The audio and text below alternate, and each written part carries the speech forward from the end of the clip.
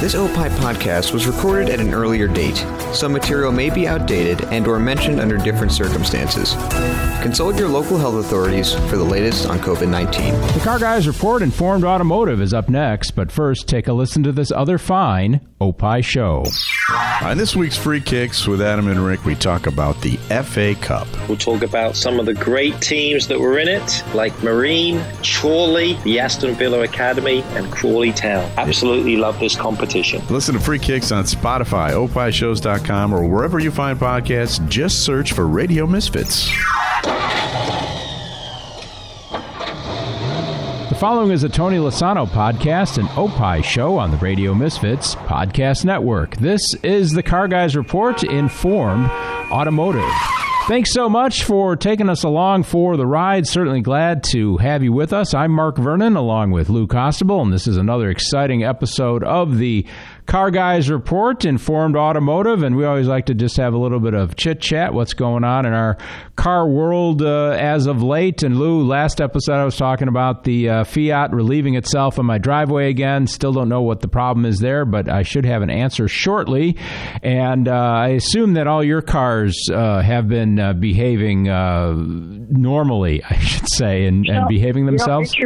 Interesting you say that. The odd thing is I've got a 2015 Lincoln MKC SUV, basically in a Ford Escape with a Lincoln body on it, and quite honestly looks a lot better than an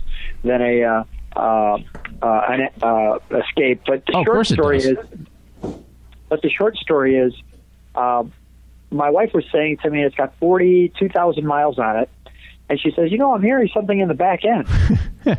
And it was the back brakes went out before the front brakes did. I think what happens with a lot of, as I've had this happen on any number of my cars, is the rear brakes on a car nowadays, I mean, they basically do like 20% of the braking because the front brakes do about 80%. So they should last 100,000 miles. But what happens, and I've had this happen in the Porsche, in my girlfriend's Hyundai Tucson, which she had before the Prius. I've had it happen in the Fiat. I've had it happen in a lot of cars, especially if you don't drive it on a really super regular basis, is the rear brakes, the rotors just tend to get rusted and scored a lot easier, and they don't get cleaned off as much as a front brake rotor does because there's less I guess there's just less clamping force back there because they're only contributing about 20%. And that's where all the noise comes from because the rotors just get all mucked up. And at least that's my experience. Did you replace rotors or what did you do? Well, it was a full rotor and brake replacement. And it was interesting because the mechanic who did it said to me, he goes, Lou, this is a little more common on the newer cars. I'm seeing a lot more of the rear brakes going out. Yeah. Now, it is an all-wheel drive vehicle, but it's not stuck in all-wheel drive. Yeah. It's got that computerized all-wheel drive whenever it needs to grab traction from whichever tire. But I found that quite surprising. I did not see, that as being one of the things that was going to happen is that you'd need back. That's the first car I've ever had that's needed back brakes before it's needed front brakes. No, that's not uncommon at all, at least in my experience. And I think it's, like I said, I think it's because the way the cars are engineered these days, the front brakes just do so much of the braking that the rear brakes are there. You still need them, but they're just not braking. They just don't have the as much braking force or effort that they're exerting on the rotors, and that's where the noise comes from because the rotors, they don't get warped, they just get corroded. And obviously when you put new rotors on, you have to put new pads on, so that's why, usually a rear brake job like that's going to be less than a front brake job because the rotors are smaller, and a lot of times you won't have if you have four-wheel disc brakes, you might have just a sliding pin caliper instead of a monoblock type caliper back there, so the brake pads would be less costly as well. But no, that doesn't surprise me at all. And 45,000 miles, that I've had that happen even earlier than that. So in my experience, I think good to have your wife have such good hearing. Well, I think her hearing was fine because it was starting to, and it was, it was right at the end of the break. It's like you're coming to the stop, and all of a sudden, you hear a little grind. Yeah. And very, very interesting. I thought it was interesting, but okay. This is good then that you're feeling that's okay the way it was. Oh yeah, I totally am. That like I said, that's been my experience with late model cars. It wasn't very costly or anything like that. I mean, it was all done well, so that's the only thing that's been new in the car field. Yeah, well, that's good. We always like to talk about what we've seen on the road, and Lou has added the fun part to the spotted part of the show that we're going to talk about next is cars that he's either ridden in or driven as part of his trials and tribulations running the My Car Story with Lou YouTube channel. But I saw some cool stuff on the road a little while back. I saw a 275 Porsche Targas, 911 Targas, two of them actually in the same day, and I don't think it was the same car. Nice air-cooled, couple of air-cooled Porsches, a 68 blue Camaro Resto Mod. Blue was the Lou and blue. I know that goes together. Yeah, these are all blue cars. I like blue cars. A beautiful 62 blue Caddy convertible with a white top. The top was up, and a blue Willys Jeep. So you don't see the Willys Jeep, an actual Willys Jeep, old-timey Willys Jeep. So those were some of the things that I saw tootling around on the road, and I would obviously the pick to click there would be that 62 Caddy convertible. What a great Mad Men car that was, and that real nice kind of light ice blue that they used to make in the 60s as a good color for a large American car. And I'm sure that. Well, Lou, I don't know what you're ever going to be riding around in because you cover so many different things. So lay it on me and lay it on us right now. Well, I'll go to the oldest to the newest in this lineup, and both of them are 57s. There was a 57 Ford Fairlane. Let me try that again. 57 Ford Fairlane 500 Skyliner, the retractable top. Sure. Yep. Where the whole top basically sits in the trunk. And the engineering on that is nothing short. Oh, it's like something like 3 miles of wire or something like that. And I don't know if it's actually 3 miles, but I think it was like 600 feet of wire. And there's something like 25 limit switches. And it's just, it's amazing. So that was cool. And then the other one that was neat was yesterday. And here's why this was neat. It was a 57 Ford Thunderbird, which I was driving. It was red with the Kelsey Hayes wheels. Oh, yeah.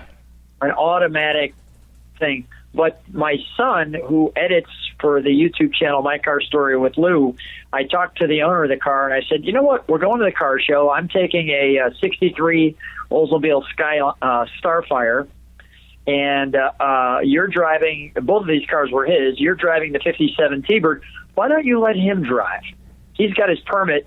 I said, how cool would that to be 15, not even 16 yet, and you're driving to a car show in a 57 T-Bird. So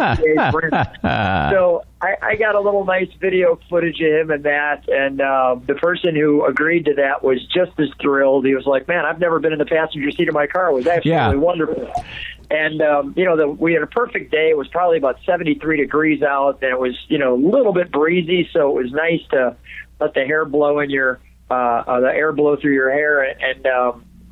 But what a thrill for him. And he said to me later, he says, that was the best part of my day, was getting the chance to drive that car. And wow.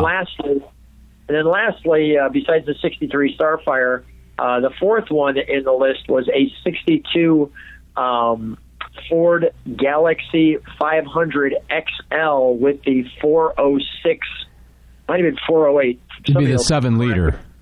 The 406, 407, well, the 7-liter would be a 428. Oh, yeah, you're right. Yeah, you're right. Yeah. So it's a little bit less than that, but it was I think it was a 406 motor, and it was a convertible, and it was just like it came off the factory. I mean, it was just perfect. So that was even the person who was driving it.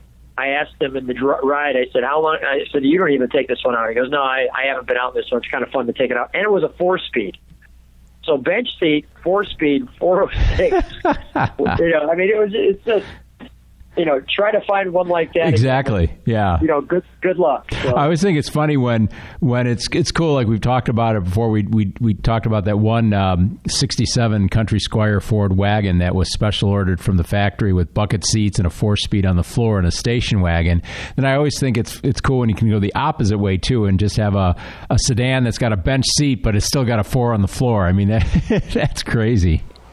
Yeah. So it's no doubt good stuff. So that was all fun.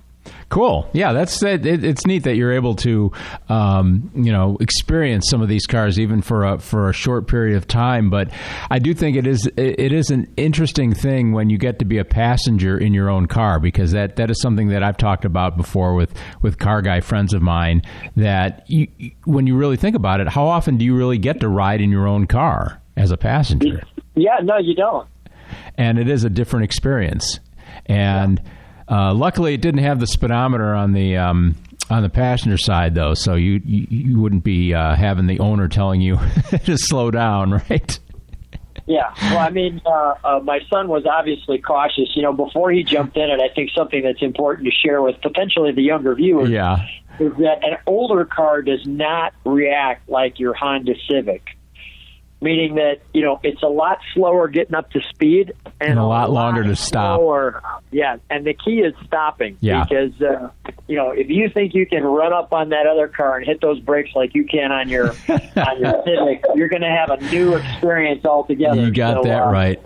You got that. That's what always makes me nervous about, driving like the 58 Impala in traffic is because you've got the jackass behind you that's got a modern car, and he thinks your car is going to react the same way, and it doesn't. So you always have to be careful. But yeah, that's cool. That's good that you're bringing your editor's son along in the car guy world like he should be. So kudos to Lou. Yeah.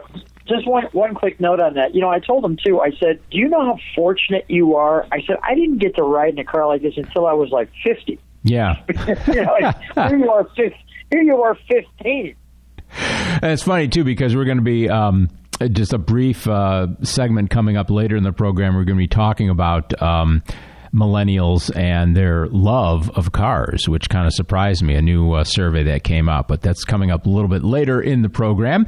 Be sure to tell a friend about the Car Guys Report. That's what you're listening to right now on the Radio Misfits Podcast Network. It's available online pretty much anywhere. The RadioMisfits.com website. You can go to opishows.com. You can also check us out on Spotify, Amazon Music Podcasts, Amazon Audible, as well as all the other popular podcast platforms. You can email us at any time. We'd love to hear from you, whether in the U.S. or some other worldwide location. Please send us an email with your comments, suggestions, kudos, complaints, whatever you want. Send it along to carguysreport@hotmail.com.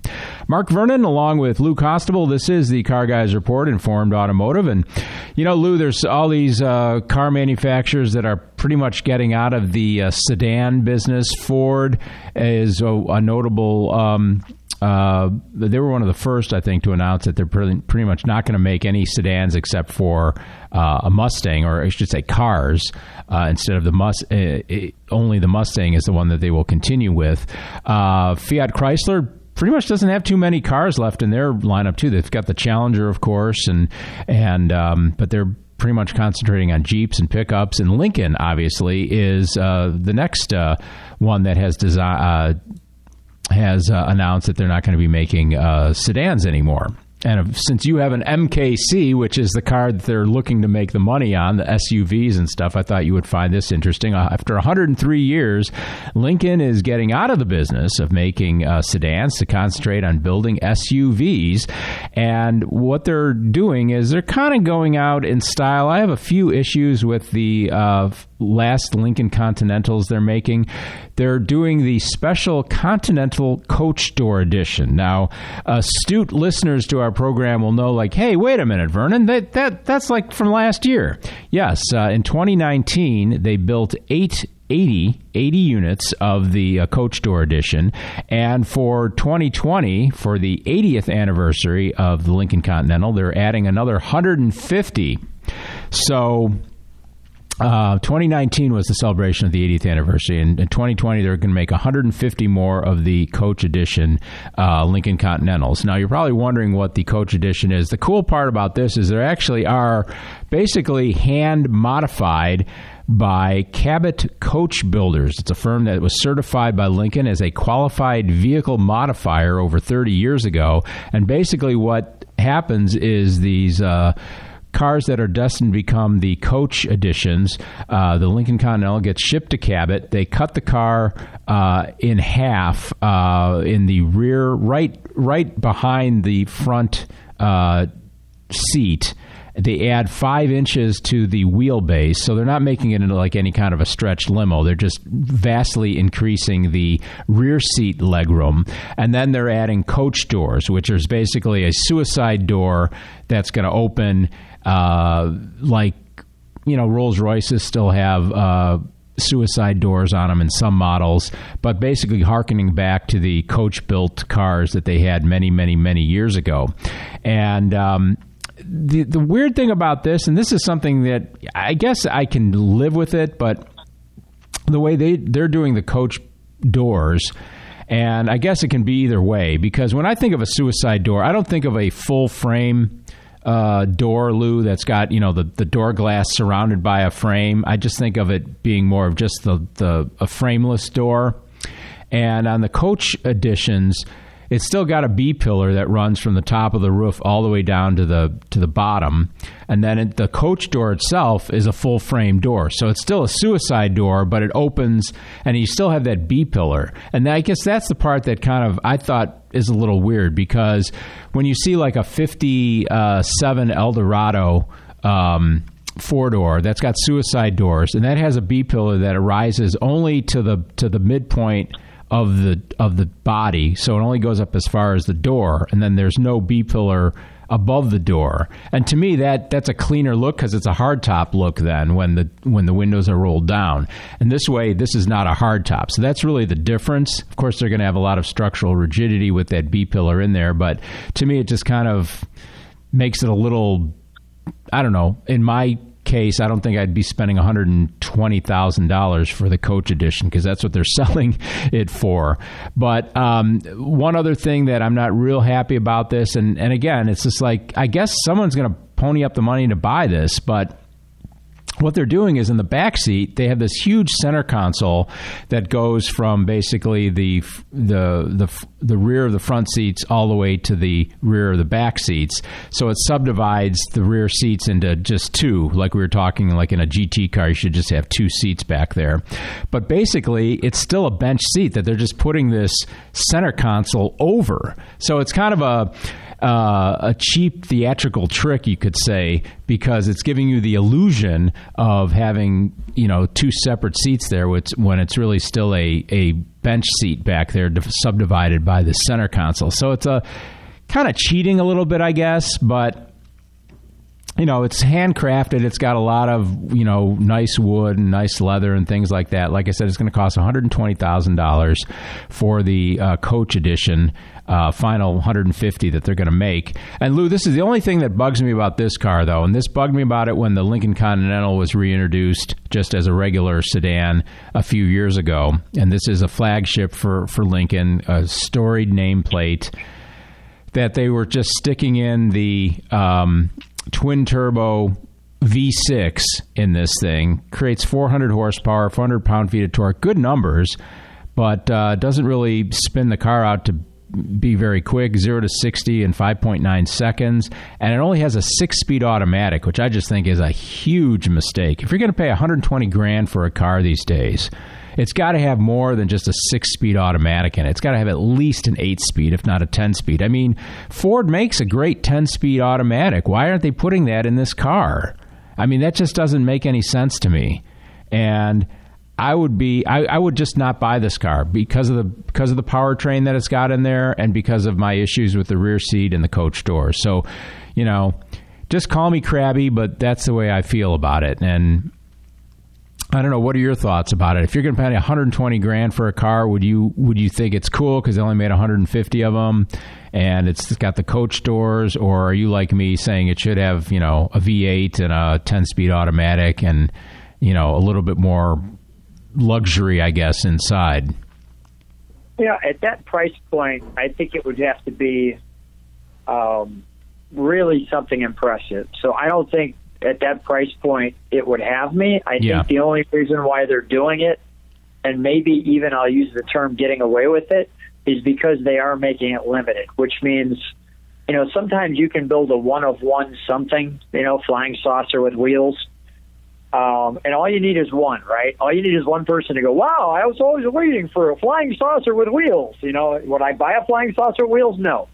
But, if they sell it for $1 million and some guy's got $1 million and is always waiting for a flying saucer to buy, I guess maybe the limited edition is the way to do it. And it also has the allure of being something more impressive that not everybody could get. But sure. It doesn't sound like it's anything that's, rocking my world. Yeah, I'll hand it to him for wanting to kind of go out in style, a blaze of glory, I guess you could say. But it just, that me, it's something we joke about all the time on the program. I'm not a V6 fan, so anything that's got a V6 in it is never going to float my boat anyway. Very rarely would a V6 do anything for me, but it's the rarity, I guess. But I could just see, these cars showing up at Barrett-Jackson in a couple years, and they're not going to be going for $120,000 on the auction block. And even the summary here, this came from Motor Trend. The summary says, although the $118,960 price represents a hefty markdown from a $314,000 entry-level Rolls-Royce Ghost, which has, the coach kind of doors on it as well, says the coach-built Continental never shakes the feel of its donor car's sub $80,000 sticker. So they're saying, you're paying $40,000 over what a regular Lincoln Continental sells for, and it still feels like a sub $80,000 car. So they say it's undeniably cool, super rare, and large enough inside to transport all but the tallest passengers in immense comfort. So they're being nice to it, but I just think visually too, it's all black.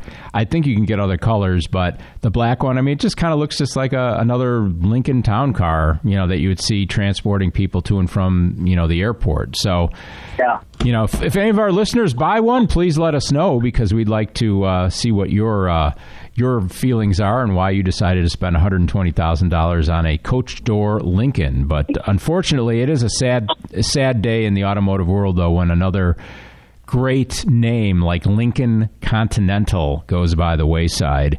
And, is it just going to be SUVs now for the rest of their existence? We'll have to wait and see. Sometimes I think that some of these car manufacturers are rushing into the whole SUV thing a little bit too quickly, but we'll have to see. We're at the point in the program where we like to talk about a car that was either recently sold or bought, either online, at auction, for sale. Doesn't always have to be an auction. This one comes from Bring a Trailer, and this is a fun car, Lou. It's an ex-California Highway Patrol 1967 Oldsmobile Delmont 88. So it's the big old four-door, late 60s Oldsmobile sedan cruiser. It was a real CHP car, super well restored. And it was well sold, though, too. It shows 94,000 miles on the odometer, 425 cubic inch V8.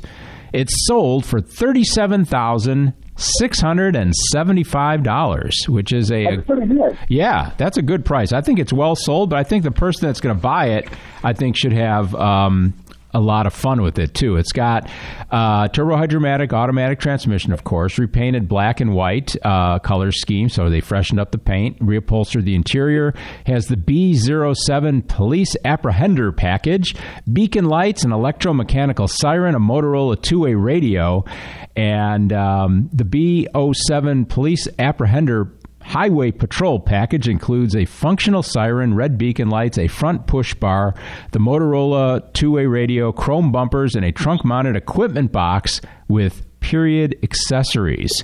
So I think it's just a totally cool car. You see these cars like this show up at a car show every now and then, and I've never talked to any one of the owners, so I don't know if those cars that I've seen at car shows were actual real ex-police cars, or were they just somebody's creation of one.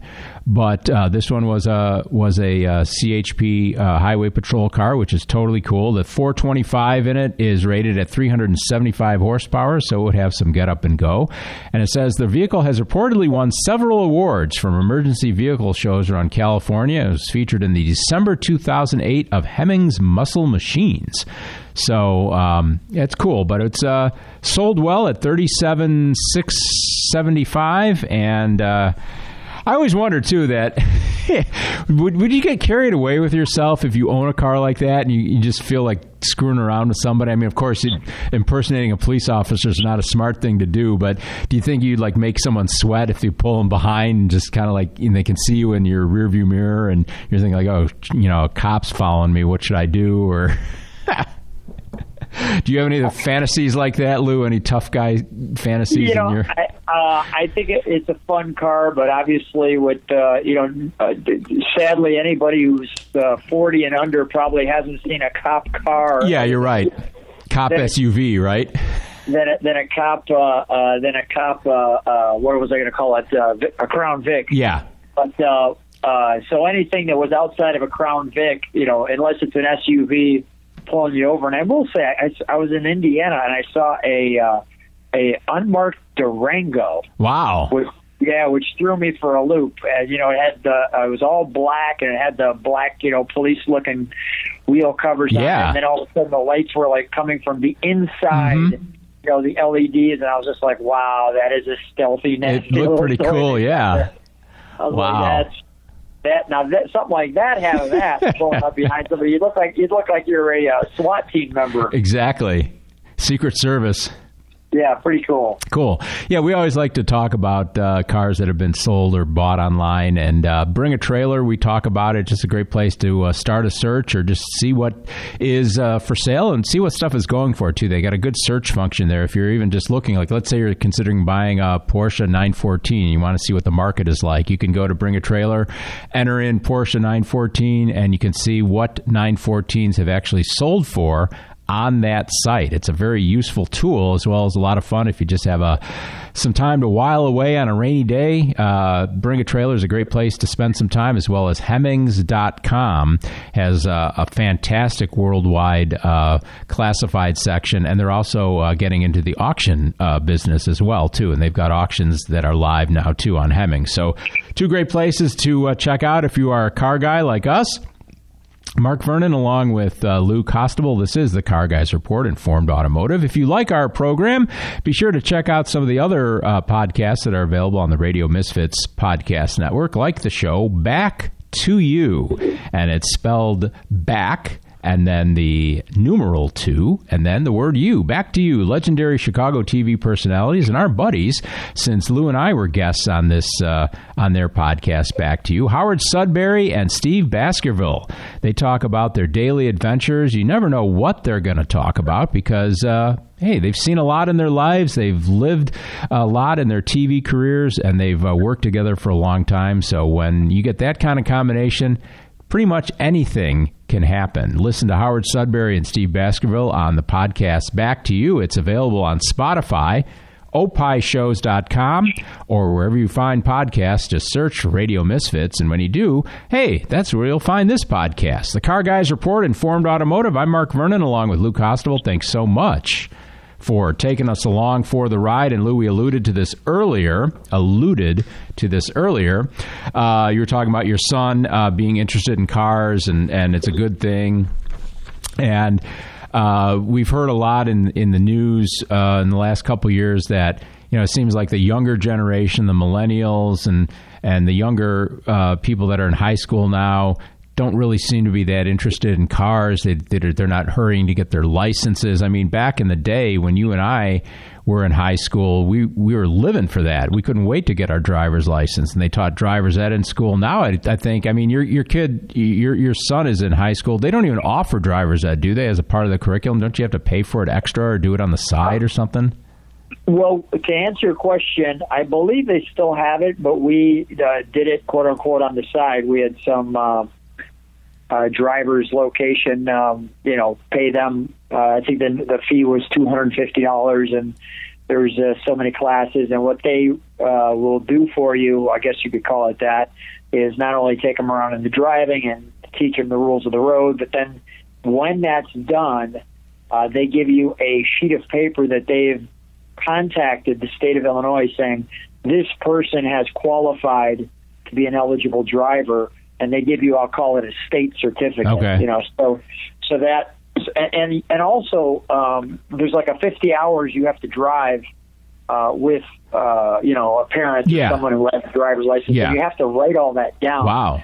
There's a certain amount of time that you have to drive at night also, and they want to know the conditions of the road. So you and I, and I'll be specific for me, I mean, you turn 16, if you can pass that test and you can manage not to put the car in the dirt, you pretty much get your driver's license. Yeah. I mean, there was no 50 hours. I remember we had driver's ed in high school, and that was just offered as, a course that you could take. It wasn't anything that you had to pay extra for. And that had behind the wheel learning. So I think that counted for some kind of hours. And then I remember you'd get your learner's permit, and you'd be able to go out with somebody that had their license. But then I don't remember like you said, like a specific number of hours that we had to log or anything. I just remember when you felt you were ready to take the test, you go to the Secretary of State's office and they give you the written test and then the actual driving test. And if you pass, you pass, and that's it. So it was a lot easier back then. Yeah, I mean, and to the state's credit, they're trying to get drivers responsible, and I think that there's some things that we do today that I think are backwards, and there's some things that we do that I think are progressive, and I think this is a safe, really good thing to give the state of Illinois a compliment. I think this is a really good thing the way they do it, and have people be responsible. Because I will tell you, I was really irresponsible as a driver at his age. I mean, there was limited supervision, and that's not good. Yeah. I mean, my son, I actually had to take my radar detector in my Viper and change it because it would read out the speedometer on it, and he would go home and tell my wife. There's that wife and the speedometer thing again. Yeah. Hey, I would be like, are you kidding me? You told her how fast we were going? And he's like, hey, Dad, you were just breaking the law. And I was just like, oh, my gosh. And I had to change my radar detector to dumb it down so that it didn't read out the speed on the front of it, and he could go home and tell her. Well, it's funny, too, kind of on a related note, too, the Challenger has built-in 0 to 60 and 0 to 100 timers, and it also has a part of that. It records your top speed of whatever the top speed of the car is to date. It records it in there until you delete it. And I'm thinking, well, at least that'll kind of protect me, because if I take it to the dealer and I know what the previous readings were, if I get it back, because you read these stories about people bringing in a performance car to a dealer for an oil change, and then the porter or the mechanic, hot rods the car while it's there, and then gives it back to the owner. And at least this would tell me if there's a lower 0 to 60 time in there than what was in there when I brought it in, or a higher top speed, then I know somebody's been having fun with my car. But it's an interesting world that we live in. But I think it's a good thing, because cars are a lot more powerful. For the size of cars these days, when everything has at least 200 or whatever horsepower in it these days, even a little Econo box. And even though we have all the so-called safety things, I just think that, more education or more time behind the wheel is can't be a bad thing. So, and it shocks me, Lou, you were irresponsible? Really? Yeah, right. I know, that's a shock. I'm still irresponsible. And what I will say this. Yeah. Speaking of yesterday, so while my son was riding in the 57 T-Bird, and by the way, I think that's how you get younger people connected to the hobby, is let them physically drive. Hands-on, sure. I mean, if you've got a Porsche, I'm just speaking to anybody out there right now, which I don't have a Porsche. Let somebody young ride in it and be the passenger. Don't hog it on them. Show them how to drive that manual if you got one. Show them how to, what the pieces do. Because they do like to play with buttons. And a lot of new cars, like I'll take your Challenger, there's a lot of buttons in there. Yeah. I mean, that thing's like a video game. Yeah. So, let them play with the buttons, let them sit in the seat, let them see what all the buttons are, let them feel the difference between the traction controls and stuff like that.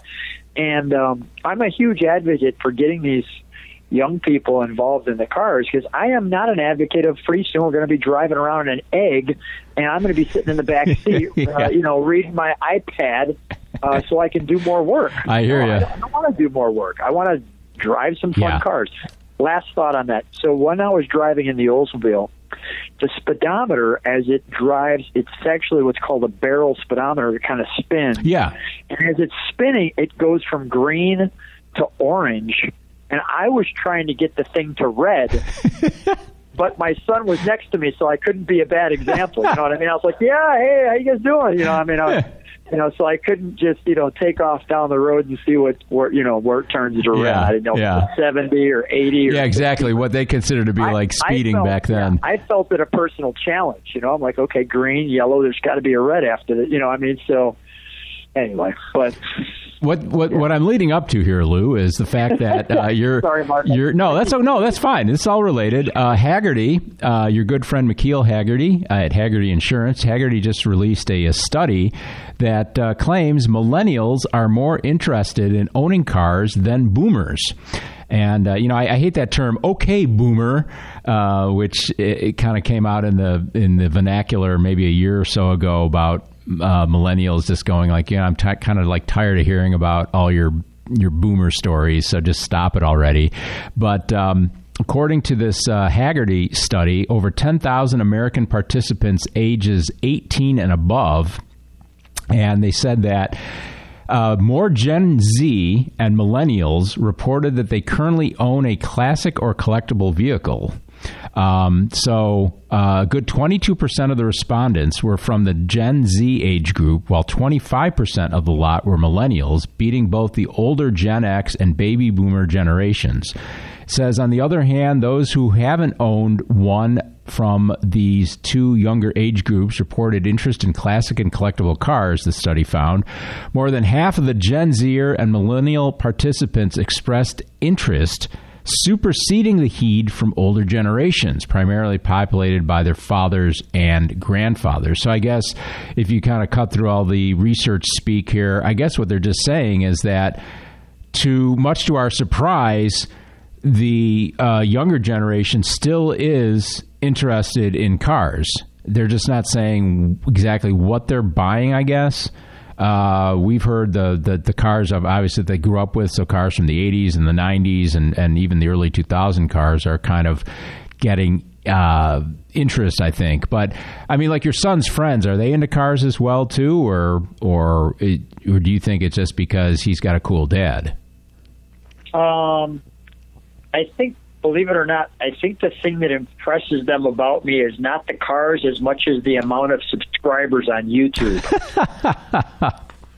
I guess because, that's their world, right? It's all online. It's all social media. So the fact that my son, his dad has, 86,000 at the current time subscribers, it makes me popular in their eyes. That's impressive. So, but back to the cars, I don't see a lot of them like you or I. I mean, we could actually sit in your garage and just look and be okay. Yeah. I don't see any of them doing that. I see them come, take a quick look at it. Yeah. But it's almost like their phone, it's like TikTok, where they need that every 10 seconds, something new popping in front of them to catch their attention. So it's different for us than it was for them, just because for us it's freedom, and for them it's like a video game. I'll play it for a while and then I'm done with it. Now what do I need to do? So, well, I think one of the best examples of the younger generation being into cars that I've witnessed in the last 4 or 5 years has been when I go to have attended the local Supercar Saturday events, where they'll get, easily 300-400 cars out there, every totally cool car you could ever think of. And I always refer to them as the paparazzis out at the entrance. primarily checking out the cars, either coming or going, but usually leaving, because that's when they're going to like get on the gas a little bit to get out onto the road and stuff. And there was, at any given Saturday morning out there, there'd be, 10, 20, 30 high school, maybe even junior high to high school age kids out there with their phones, taking pictures, taking video of all the cool cars driving, leaving the event. And I think that was cool. It kind of really put a smile on my face. Well, let me pause you there. I don't think they're doing the same thing that you think they're doing. In other words, you're thinking that they're enjoying the cars. Yeah, and they're not. They're waiting for some knucklehead to spin out, pull up on the curb, and completely wreck the rim on their car and potentially take someone out. And getting the chance to get that video, that would blow up on YouTube. Yeah. So. Well, that did happen a year ago. Some knucklehead in a 911 spun out and high-centered his car on the median in the middle. That's what they're waiting for. Yeah. And to your point, I was thinking about what you were saying is just that one of the reasons, and I'm glad we're bringing this up, because one of the reasons is I'm so passionate about not only leaving the legacies of these cars, which is why I video them, and then getting the stories from the caretakers, but by getting those stories and being on YouTube, which is not really my platform. My platform would be, they would look at me and they'd say, "You probably watch TV, don't you?" So, as though that was a bad thing. Oh, he's one of those TV watchers. So, but I knew that, and I wanted to be on their platform. Yeah. So if I could get on their platform and speak to them in what I'll call Lou and Mark's language, and even if I just get a handful of them to convert over, I would feel that was a victory. So, one of the reasons why I'm on YouTube is because that's their platform. That's what they see as important, and I want to be where they're important and speak their language. Mm-hmm. That's good, and I like that you view yourself as like a historian. Someone that wants to preserve what's out there, because I think that's important too. That I don't necessarily take that view of myself, but I do appreciate the fact that people that have collector cars, especially the older collector cars that take care of them, restore them, and want to keep them running, you're preserving history, you're preserving art, you're preserving design, you're preserving stuff that... Yeah, I want to give you a little credit here, because it sounds like you're, or maybe you're not thinking of this, but you're definitely a guy who preserves history. I mean, the way you take care of your cars, the way you view them, how you're explaining everything. And I'll tell you, for the people listening to the podcast, thank God I'm not reading and doing the list, because you would see how badly I don't pay attention and can't articulate the way Mark can. So the fact that you're explaining everything and you're great with the details and you're very methodical with gathering all that information and expressing it in a way that's easy, I'll call it dumbed down for people like me, makes it easy to enjoy. Well, that's good to hear, Lou, because next time I have trouble getting out 1/10 of a mile per gallon out of my mouth, I'll think of your kind comments. So I appreciate that. But yeah, it's like, not to get off totally on a tangent, but just real quick. The reason that I really enjoy, the Saab that I have that I brought back from Sweden is the fact that it's one of the last 300 they ever made of that model. And to me, that's really a piece of automotive history, because after the 300, there's no more ever. And this is one of the last of the bunch, and I just think that is just so cool. And I try to convey that to people at car shows when they're seeing it, and some get it and some don't. But because I say, like, to me, this is automotive history right here, because that's what that stands for. So I'm glad that we see eye to eye on that, Lou. And on that happy note, millennials or not, we should all be washing our hands, and we should be wearing our masks as the prevention measures for COVID-19 continue worldwide.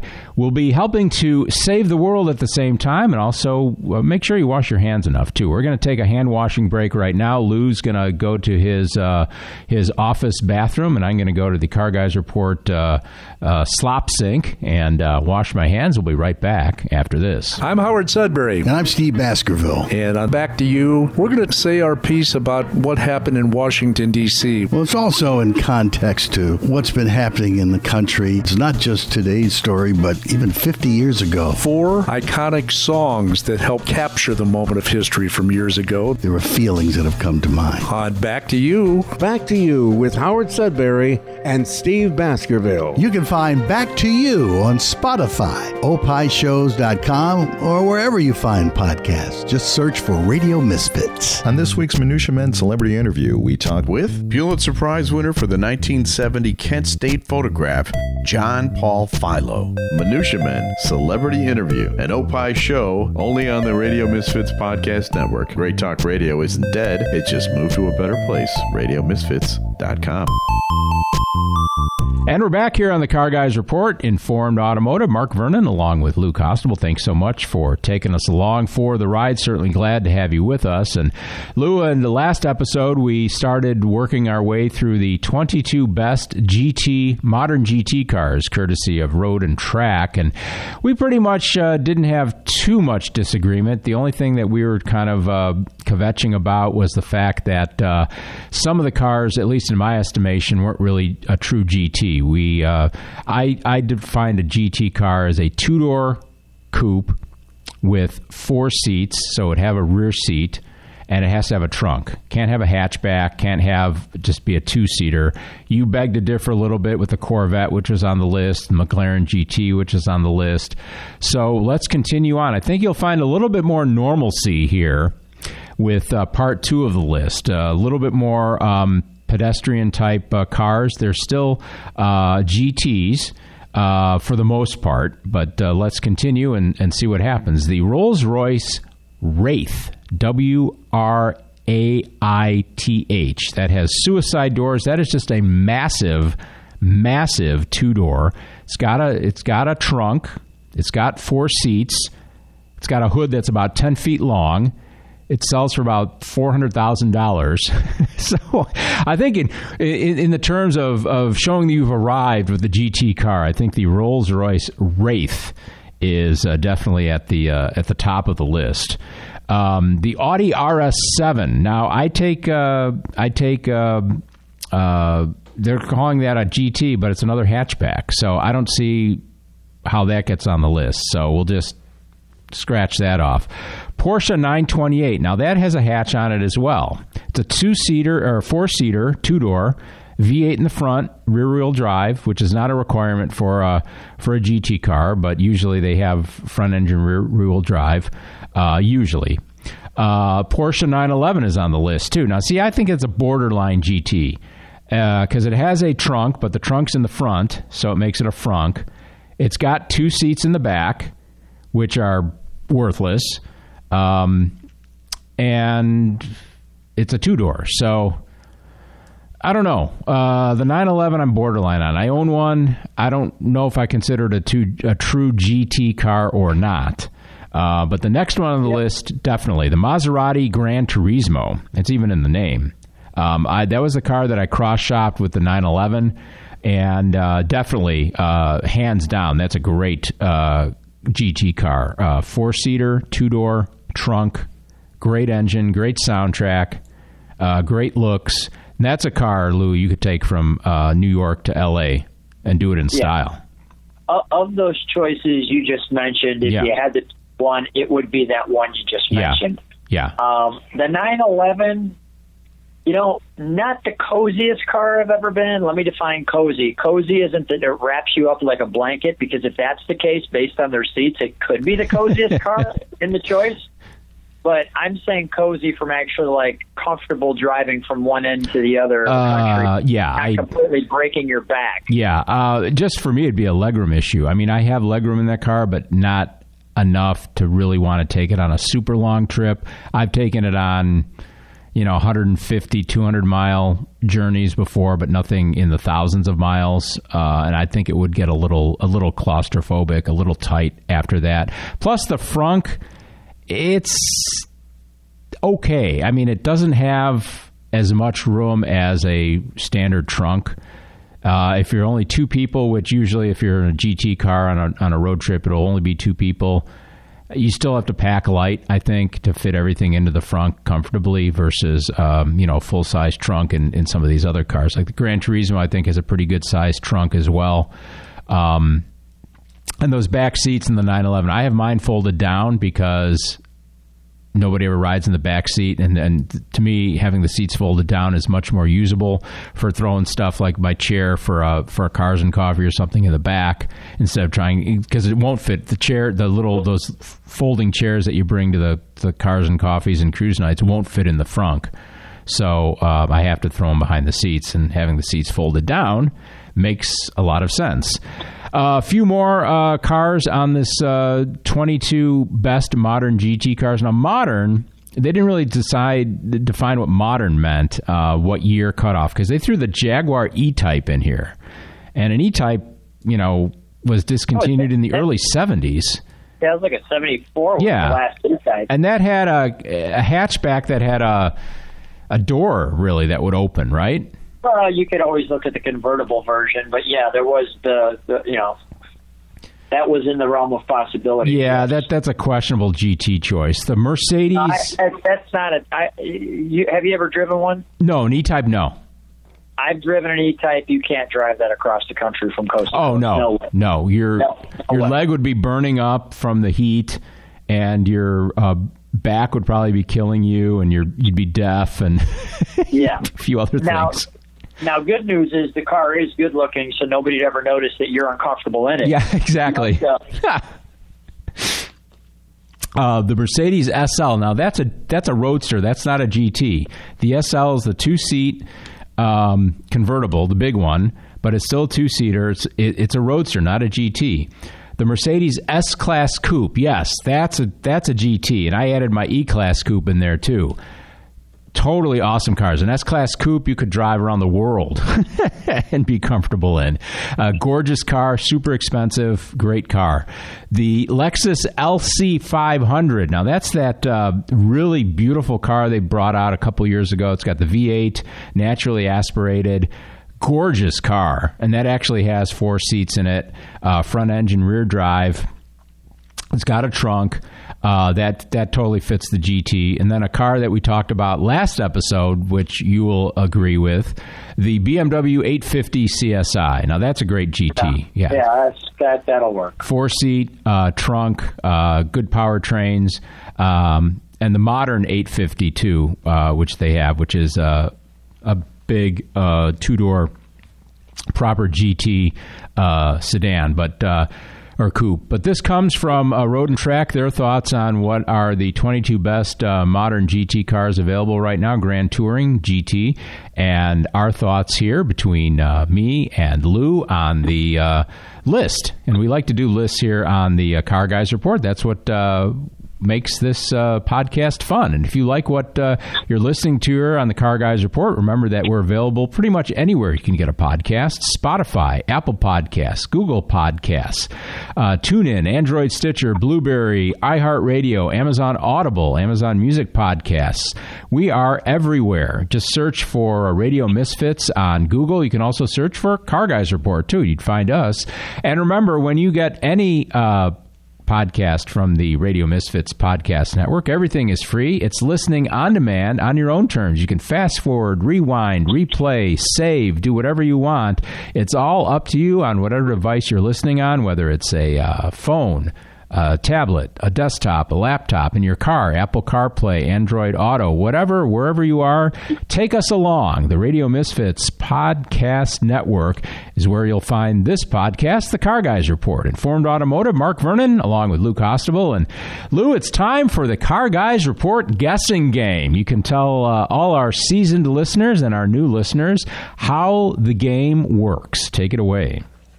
So if you're new to the podcast, this game is that I have a YouTube channel called My Car Story with Lou.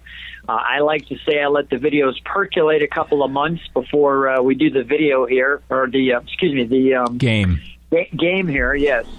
And what I do is I give Mark 3 cars that are all uploaded in the same week.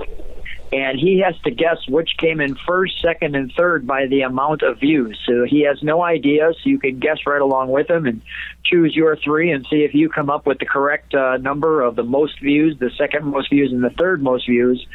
And I take the cars by the oldest to the newest to give you no clue on which one is leading the charge. And just as a reminder, last episode I failed miserably. Well, yeah, so, and there was some clear winners in that one, so this could be a little more challenging because in this list, all three of the cars have 5,000 views. So this means that they're all just about at the same level of interest. Dead heat. And now you're going to, this is a dead heat, so now you're going to have to determine which one has the 528, the 221, or the 43 of the 5,046 views. So we'll start from the oldest to the newest. The oldest one on this list today is the 55 Dodge Custom Royal Lancer in red and black and engine sounds. This one is all stock, and it has red sides, white top, black over the roof and the trunk line. And it being the Royal Lancer, it has the chrome package on it. Oh, wow. So that's the highlighted, updated one. The next one in the list is, give me 1 second, I just bounced it off my list accidentally. I'll quickly recover here. Wait a minute, this one doesn't belong. Yeah, no, these will all belong. Yeah. Find the time frame. Give me a moment. I apologize. That's okay. This is live. That's the best part about it. Yeah, I can give you the updates, but I want to try to give you all of the information. 1962 Ford Galaxy 500 XL, and this is the convertible. This one has a 4-speed, and this one also has the 406 high-performance engine. So let me read that all at one line. 1962 Ford Galaxy 500 XL convertible 4-speed and a 406 engine. And what color? This color is tan or a light cream. I think it's the actual Ford color is called Corinthian white. Although you wouldn't think it's Corinthian white, you'd think it's more ivory with a black top. Okay. And then the last one on the list is a 1974 Fiat X19 in beige, engine, sound, and ride. So we have the Fiat, the 74 Fiat, the 55 Dodge Custom Royal Lancer, and the 62 Ford Galaxy 500 XL convertible with all the special goodies. Okay, I got it this time. I'm going to go with the X19, number 1, because you just never, ever see those cars, and a lot of people don't remember what that was. The 55 Dodge Royal Lancer in the number 2 spot, and the 500 XL convertible pulling up the rear. Well, you had them somewhat correct. The number 2 car is the Dodge Custom Royal Lancer, but the number 1 car this time was the 62 Ford Galaxy, really? Which you put in the trifecta spot, and the number 1 car was actually in the trifecta spot. Yeah. Now, first of all, give yourself some credit, because all three of these cars were,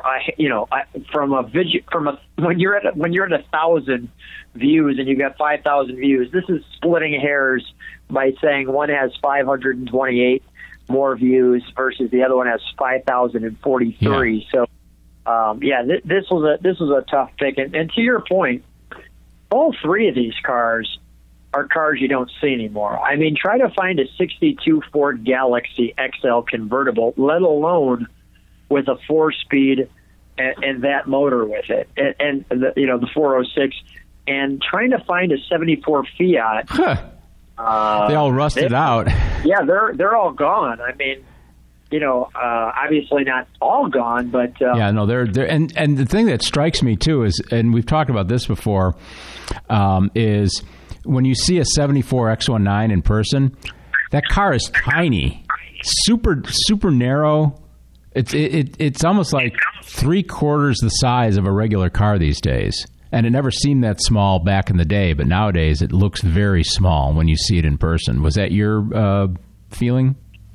Yeah, it's a tiny car. It's almost at the MG midget level. You don't think of it that way, but yeah, it's awful tiny, and you're realizing that you are not talking about a lot of horsepower. You're talking about like 65 horsepower total, which I think my new lawnmower I bought has 12.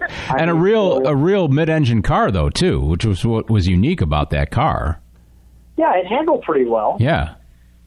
But you're right. I mean, you're when you're driving in this thing, I mean, you're part of the road. You definitely feel a little, I'll call it vulnerable. Yeah. Oh yeah. You don't want to get tagged in something like this. That's for sure. You get tagged, you're having a real bad day. Did you have the target top on or off? Oh, we had to have it off. Okay. It was a real nice day, and we do it right, Mark. Cool. We get because it's the target top off, you get better sound too, especially when I'm going to say when you're stepping on it, but that's a real exaggeration. You have to be going downhill with the wind in your back. Yeah, but those Fiat engines in the 70s, they were pretty high revving little overhead cam engines. Yeah, I mean, I'm not disagreeing with you. I mean, first of all, let's look at what the other factor I like to put in there. What's the fun factor? Was it fun? Yeah. Oh, the little Fiat was fun. Yeah, it funned up real nice. And beige though, that's the only thing I wouldn't be crazy about that color. Maybe that's why it lasted so long. Yeah, well, maybe. Yeah, you're right. I think most of the ones I've seen are red, maybe blue, but beige.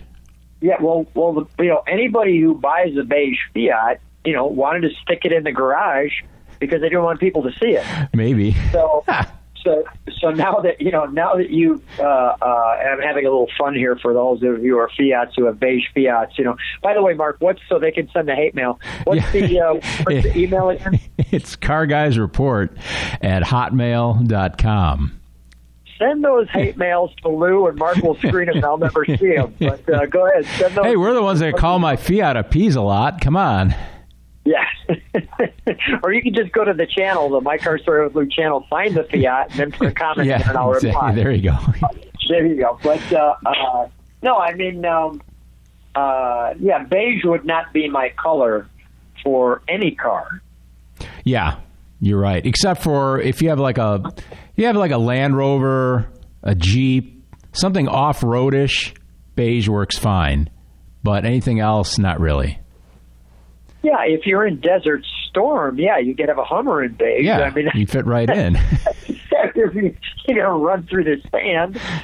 Okay, I take that back. You're right. If I have a Hummer and I'm in Afghanistan, I want beige.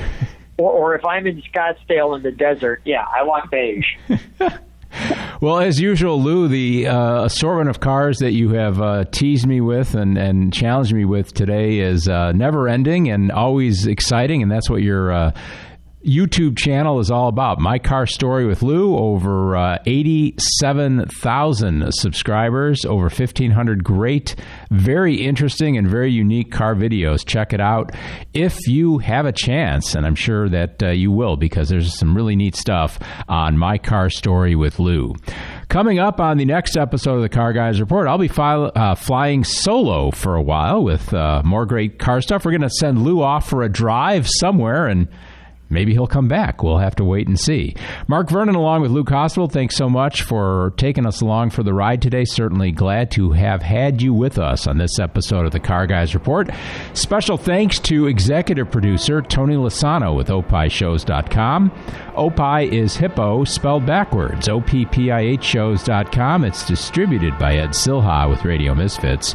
Great Talk Radio isn't dead. It just moved to a better place, and that would be RadioMisfits.com. This Opie podcast was recorded at an earlier date. Some material may be outdated and or mentioned under different circumstances. Consult your local health authorities for the latest on COVID-19. The proceeding was a presentation of Opie Productions. Find our other great shows wherever you find podcasts, including opishows.com. Thank you. This has been a presentation of Opie Productions. Tony, can you shut up? On And Friends, we like to occasionally torture ourselves by trying something that we may or just may not like. Sometimes people like to bring things that they know we're not going to like. And sometimes they breathe things that we might not like, but we actually do. All that and more on And Friends, an Opie show on the Radio Misfits Podcast Network. Great Talk Radio isn't dead. It just moved to a better place. RadioMisfits.com. On this week's Minutia Men with Rick and Dave. Ricky Gervais makes a tasty snack. Forgetting your password can cost you $240 million. Quebec, husband on a leash. And my brush with Walter Payton. All that and unlimited tangents on this week's Minutia Men. Listen to Minutia Men on Spotify,